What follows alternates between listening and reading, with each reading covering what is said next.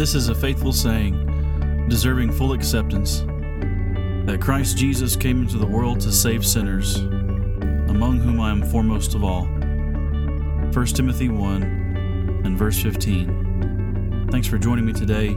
This is Faithful Sayings, broadcast by the Leon Valley Church of Christ.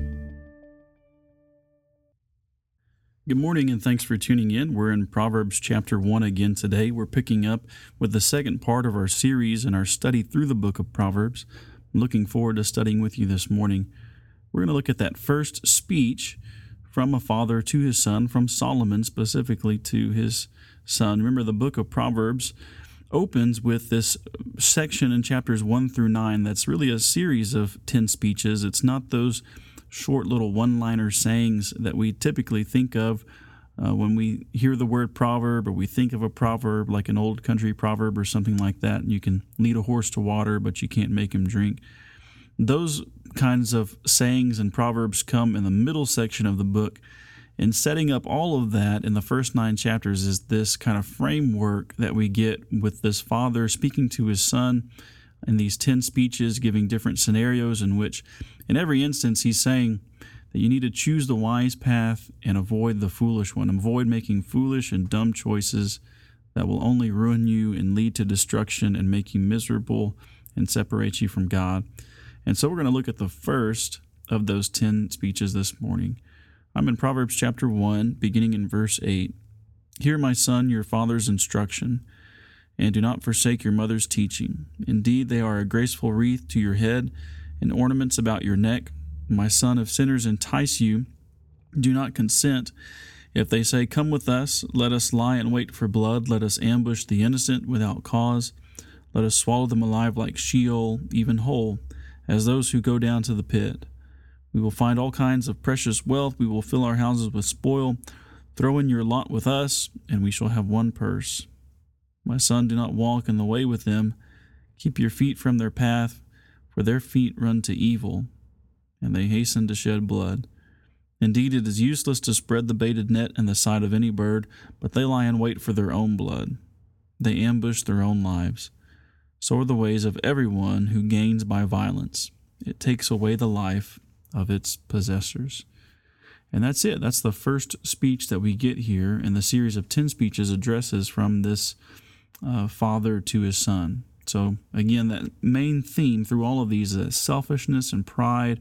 They're destructive, and so you have to avoid making these decisions and ruining yourself, and pursue the wisdom of God and the fear of the Lord.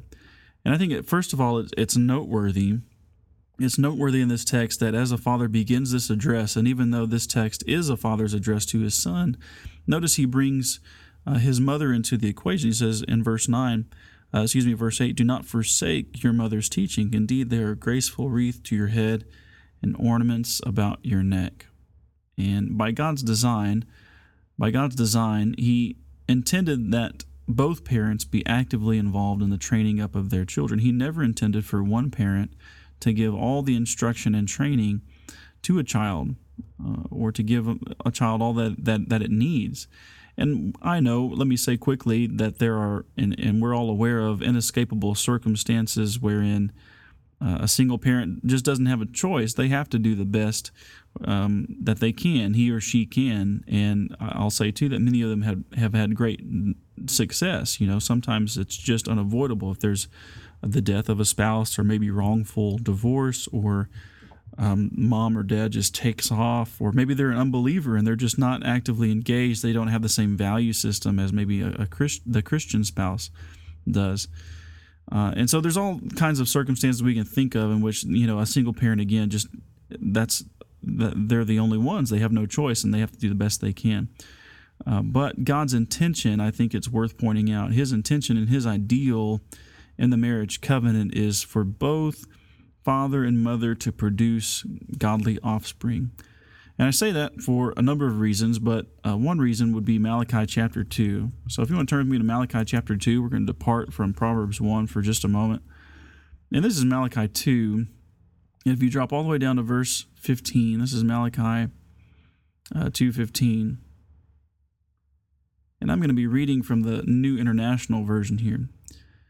Proverbs 2:15. So this is in the context of discussing the marriage covenant. If you look at verse 14, and the prophet is really getting after the people and indicting them because they're just kind of capriciously divorcing their wives. Specifically, I guess you could say he's getting after the men. They're dealing deceitfully with the wives of their youth, and that's something that he'll repeat a couple of times in this text. Don't deal treacherously with your wife, the wife of your covenant, who is your wife by covenant, rather. So let's just begin reading in verse 14. You ask why. It is because the Lord is the witness between you and the wife of your youth. You have been unfaithful to her, though she is your partner, the wife of your marriage covenant. Has not the one God, this is verse 15, has not the one God made you? You belong to him in body and spirit. And what does the one God seek? Godly offspring. So be on your guard and do not be unfaithful to the wife of your youth. The man who hates and divorces his wife, verse 16 says, the Lord, the God of Israel, does violence to the one he should protect, says the Lord Almighty. So, and your Bible might say that God hates divorce. And the whole point of that text is that it's not just the man and the wife who suffer when they are quarreling and not living up to their end of the covenant. And specifically, the men are addressed in this text because this was a pervasive problem throughout this people, that they were dealing treacherously with their wives. They weren't being faithful to their wives. Either they were casting them off, or maybe physically in a sexual way they were being adulterous, and they were just kind of capriciously divorcing their wives and going after whoever they wanted. And God is saying, Malachi is saying, this isn't how it's supposed to be, that you are one body, you're one spirit, you belong to God. And God is seeking through this marriage covenant godly offspring. And so everybody suffers, but especially the children when you don't fulfill your covenant before God and live up to your vows and remain faithful to your spouse. And so by God's design, the point is, going back to originally what we were saying, God's intention and his ideal was for the people within the marriage covenant, the man and the wife, to be godly fathers, not only godly husbands and wives to one another, but also godly fathers and mothers, and produce godly offspring. And of course, that doesn't just happen. That doesn't just take care of itself, but there's this joint participation and effort that has to come from both parties working together, making wise, sound, biblical decisions, raising their children to fear and love God, so that they can in turn go on and pass that knowledge on to the next generation and teach their children. And the psalmist makes mention of that cycle specifically. So in our culture, the primary influences upon young people are their teachers, their schoolmates and their friends, the kids that they see every day if they go to public school, even private school. And then, in the entertainment industry, also very pervasive. This day and age with advances in communication, and we got the iPhones and the iPads and the TVs and the computers. We got screens everywhere. There's TV screens in our cars now. So everywhere we go, we just have the entertainment industry. It's just at our fingertips, and we can be bombarded with Disney movies, which have their own propaganda, and Hollywood. And so we have to be aware of those influences upon our kids, and how they can easily supplant us, parents, as the primary influence in a child's life. And the child begins paying more attention to those things and heeding those things and learning the wisdom, quote unquote, from those things, then God's wisdom through godly parents.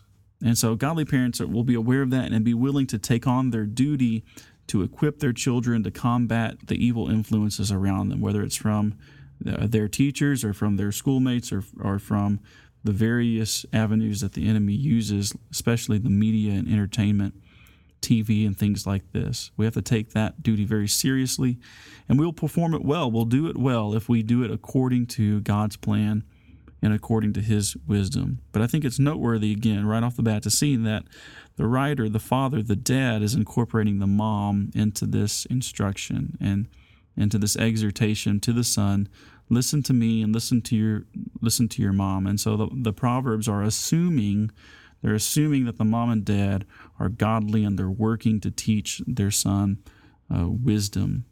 And so before the father launches into this scenario, he appeals here to the son to value and to prize instruction. Our first point is that the mom and dad should be involved in giving this instruction, but the father is appealing to his son now that you need to value and prize this instruction. Verse 9, look at the words that he uses there. It's a graceful wreath to your head. They're ornaments about your neck. And this is another theme that we'll see throughout Proverbs, is this continual exhortation to treasure wisdom and to pursue wisdom as if it were a treasure, and to value instruction and the source of wisdom, who is God, and the instructions of your parents. If you look to another example, just look to chapter 2 and verse 2. Verse 1, my son, if you will receive my words and treasure my commandments within you, make your ear attentive to wisdom, incline your heart to understanding, cry for discernment, lift your voice for understanding, seek her as silver, and search for her as for hidden treasures. And so there again, just, repeatedly one verse right after the other in chapter 2, we see again that same theme coming up. Prize this instruction, value it, don't let it depart from you. And this is something that I think should resonate with Christians, because all the treasures of wisdom and knowledge are found in Christ.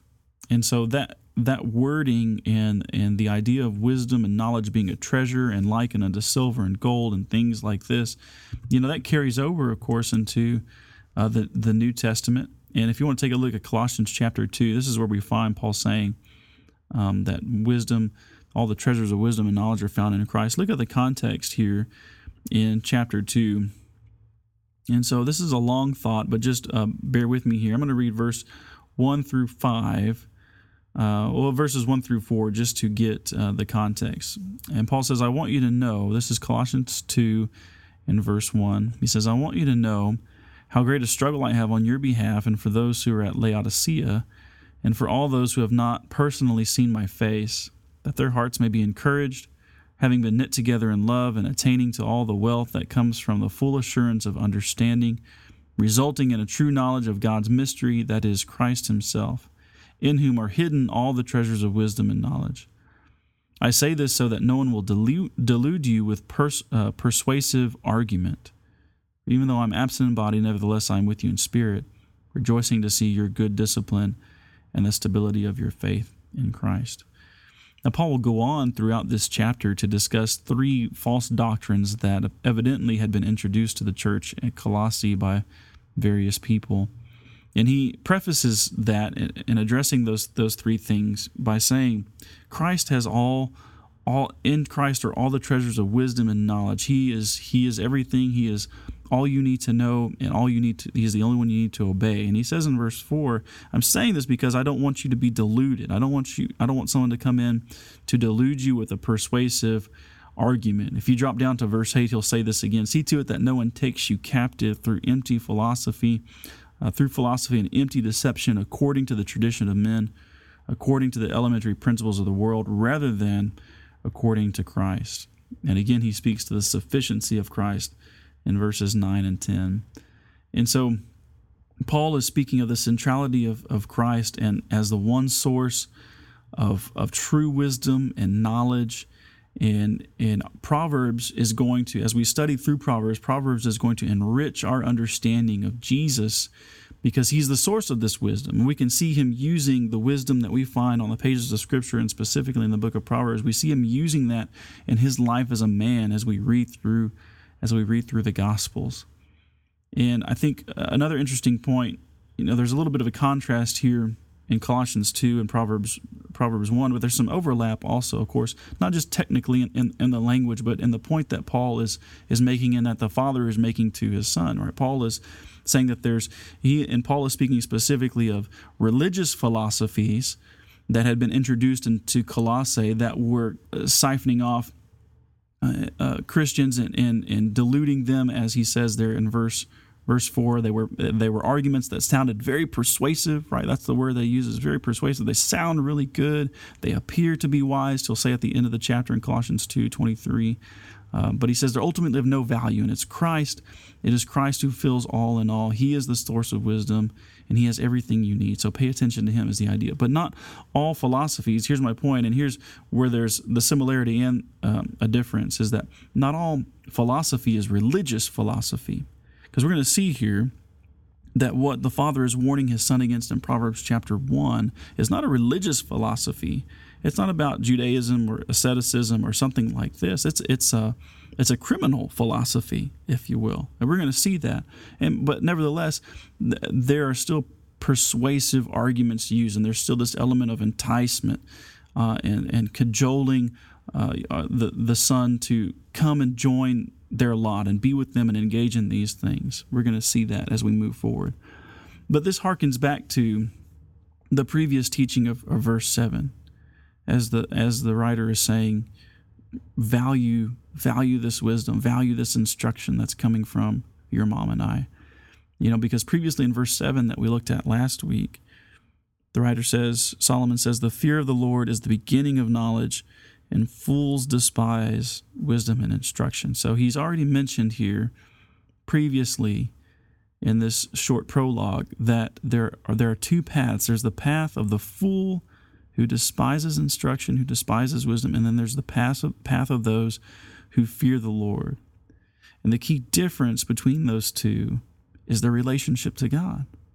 The one who fears God and reveres God finds knowledge and wisdom. And the one who doesn't, the fool, he hates instruction, he hates wisdom because he has no fear of God. Because there is no higher authority than himself. And when we hear that word fool, we might try to mingle some modern conceptions of it. We think of fool as someone maybe who's has a mental defect or who does something foolish. They just do something dumb, and they hurt themselves or they make a bad investment or something like that. But the biblical fool has a much lower status, if you will. So the biblical fool is not someone who necessarily has some sort of mental deficiency or mental defect, but the biblical fool is always somebody who is morally deficient. And that's a key component to understanding the force of the writer's words here. Understanding what a biblical fool is, that they're morally deficient, that fools lack sense, and they lack the sense to even know that they lack sense, because biblically, the fool that the Bible speaks of is one who is proud, and because he is so proud and because he's so arrogant, he's unteachable in his arrogance. And so he goes on rejecting wisdom and rejecting knowledge that will ultimately help him because he hates it, because he hates discipline. He can't come down and lower himself to think of himself as someone who needs instruction. He can't humble himself to the point and recognize he can't define good and evil for himself or define what a good, prosperous way is for himself. He has to submit himself to God. He's unwilling to do that. And so a fool ends up wasting his or her life and ultimately coming to ruin. And I want to take a quick look at a couple of examples with you. Both are in the book of Proverbs, so we'll just turn forward here to Proverbs chapter 12. This is Proverbs 12. And this, I'm just grabbing a couple of verses here, but certainly there are more. And if you have a cross-reference, a marginal bar in your Bible where there's cross-references, you can certainly find many other examples. But this is Proverbs 12:15. It says that the way of a fool is right in his own eyes, but a wise man is he who listens to counsel. So there's one of those short adages, one of those short proverbs that we see there in that middle section, that's saying a fool is always right in his own eyes. And so if that's the case, then what reason would he ever come down and humble himself and listen to somebody who has greater wisdom than him? Proverbs 26 in verse 12 is another example. Do you see a man who is wise in his own eyes? There is more hope for a fool than for him. And so this is key as we move forward. We have to move forward through the Proverbs with this understanding that Solomon is saying that, okay, this is the time to make this personal, to make application and apply what I said, to make sure that you fear the Lord, and you're not going to be a fool. You don't play the part of a fool. You heed wisdom and you heed instruction. And so Solomon, like any good parent, he's going to repeatedly warn against taking the bait here as he reveals this specific scenario. So here's the scenario that he lays out. It's in verses 9 through 14. This is Proverbs chapter 1. Verse 11 through 14. So he says here, if sinners entice you, verse 10, do not consent. And if they say, come with us, let us lie in wait for blood, and let us ambush the innocent without cause. Let us swallow them alive like Sheol. We will find all kinds of precious wealth, and we'll fill our houses with spoil. And so he gives all these hypotheticals, right? We read those in verses 11 through 14 earlier. And they're sandwiched, again, in between these warnings. Verse 10, if sinners entice you, don't consent. And then verse 15, do not walk in the way with them. Keep your feet from their path. And so as he's going through this scenario, he's describing these people. He's describing people, the invitations of fools who are greedy for unjust gain. They're looking for easy money, right? And they're painting this rosy picture for Solomon's son that's meant to entice him and to cajole him, right? We'll have one purse, we'll have precious wealth, we'll fill our houses with spoil, there's going to be an abundance. So they hope to enjoy the fruit of other men's labors. They want to extort innocent people, kill them, and take what's theirs, their possessions. And they're offering a substitute for family, and they're giving all this kind of assurance. And so Solomon again is saying, don't take the bait. And then Solomon goes into brutal detail about the consequences, doesn't he? That's how this first speech ends in verses 16 through 19. Solomon goes through the consequences that await greedy, murderous people, selfish people in this last part. And so he's going to paint the reality for us. So the hypotheticals and the invitations there of the fools, it's a very rosy picture, right? It's meant to entice. But Solomon says, here's the reality. Here's the reality. He says, these folks, they run to evil, and they hasten to hurt and kill other people, but ultimately they're hastening to their own hurt, and they kill themselves, because God is going to ensure that their deeds receive what they deserve. Right? Verse 16, they run to evil, they hasten to shed blood, but verse 18, they ambush their own lives. So are the ways of everyone who gains by violence. It takes away the life of its possessors. Fools, the biblical fool only considers the short-term benefits of sin. They fail to consider the long-term consequences. And Solomon illustrates their stupidity by using a bird's reaction to a fowler spreading a net in plain sight. That's the image that he uses in verse 17. It's useless to spread the baited net in the sight of any bird. And so what's he saying? What's the point that he's making? He's saying even a bird knows better than to step into an obvious trap. But people who live in violence and extorting and abusing others, they have less foresight and they're more foolish than birds because they're setting their own traps. They're plotting to destroy other people and to rob other people, but they're actually devising their own doom, is his point. Because their evil actions will always cry out for judgment. And those who choose a life of crime will ruin their own lives. Sooner or later, they will be caught and punished, either in this life or in final judgment, or both. Sin always finds us out, Moses says in the book of Numbers. I think, too, embedded within this teaching is the importance of choosing our companions wisely. Because our friends and who we choose to associate ourselves with, they're going to influence our character, and they're going to influence our reputation, right? Remember Paul's words in 1 Corinthians 15:33, bad company corrupts good morals. And it's funny in that text that he's again talking about, that's said in a religious context in 1 Corinthians 15 when people were tolerating some false teaching about the resurrection. But certainly that principle goes beyond just a religious context and into worldly relationships as well. We don't want to have fellowship, certainly with someone who's engaged in false teaching, but we don't have fellowship with somebody who's a moral reprobate either, like the people that Solomon is describing in Proverbs chapter 1. Right? We don't want to participate in those kinds of deeds, even if those people are people that we know well. And, In terms of, the folks that our children will encounter, they're going to meet a whole host of people, diverse people in their lives. And we want to be careful as we are painting these pictures for them. We want to warn them. Yes, they need to be lights in the world and influence other people, but we need to make sure that they're aware that those who are closest to you, who you choose as your companions and your friends, they're going to influence you.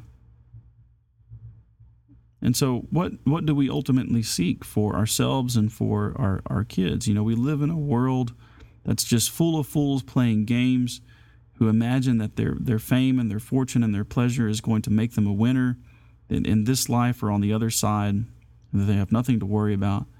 Our culture is constantly preaching materialism and preaching hedonism to our kids instead of the fear of the Lord. And so it's on us, it's on Christians, and it's on parents to heed the message of Proverbs and take responsibility for training our children in the wisdom of God, showing them the path of righteousness. The wonderful promise of Scripture in James chapter 1 is that God offers wisdom to all who seek it from Him. If any of you lacks wisdom, let him ask God, who gives to all generously and without reproach. It's a promise. It's a promise, and we have to humble ourselves before God, seek Him through His Word, and in prayer ask for understanding, ask for the wisdom that only He can give. Wisdom doesn't just come upon us suddenly, but it grows. It grows as we dedicate ourselves to understanding and applying the wisdom of God that's found in His Word. There was no wiser man who ever lived than Jesus Christ. There was never more of a perfect son than Jesus, and He gave His life for you and me. And Paul says He has all the treasures of wisdom and knowledge. So are we seeking Him? Are we pursuing Him through His Word? Are we coming to know Him better through His Bible, and specifically this book that we're studying, as we see the wisdom that He exercised in His own life? Well, I appreciate you tuning in this morning. I hope you continue to study these things.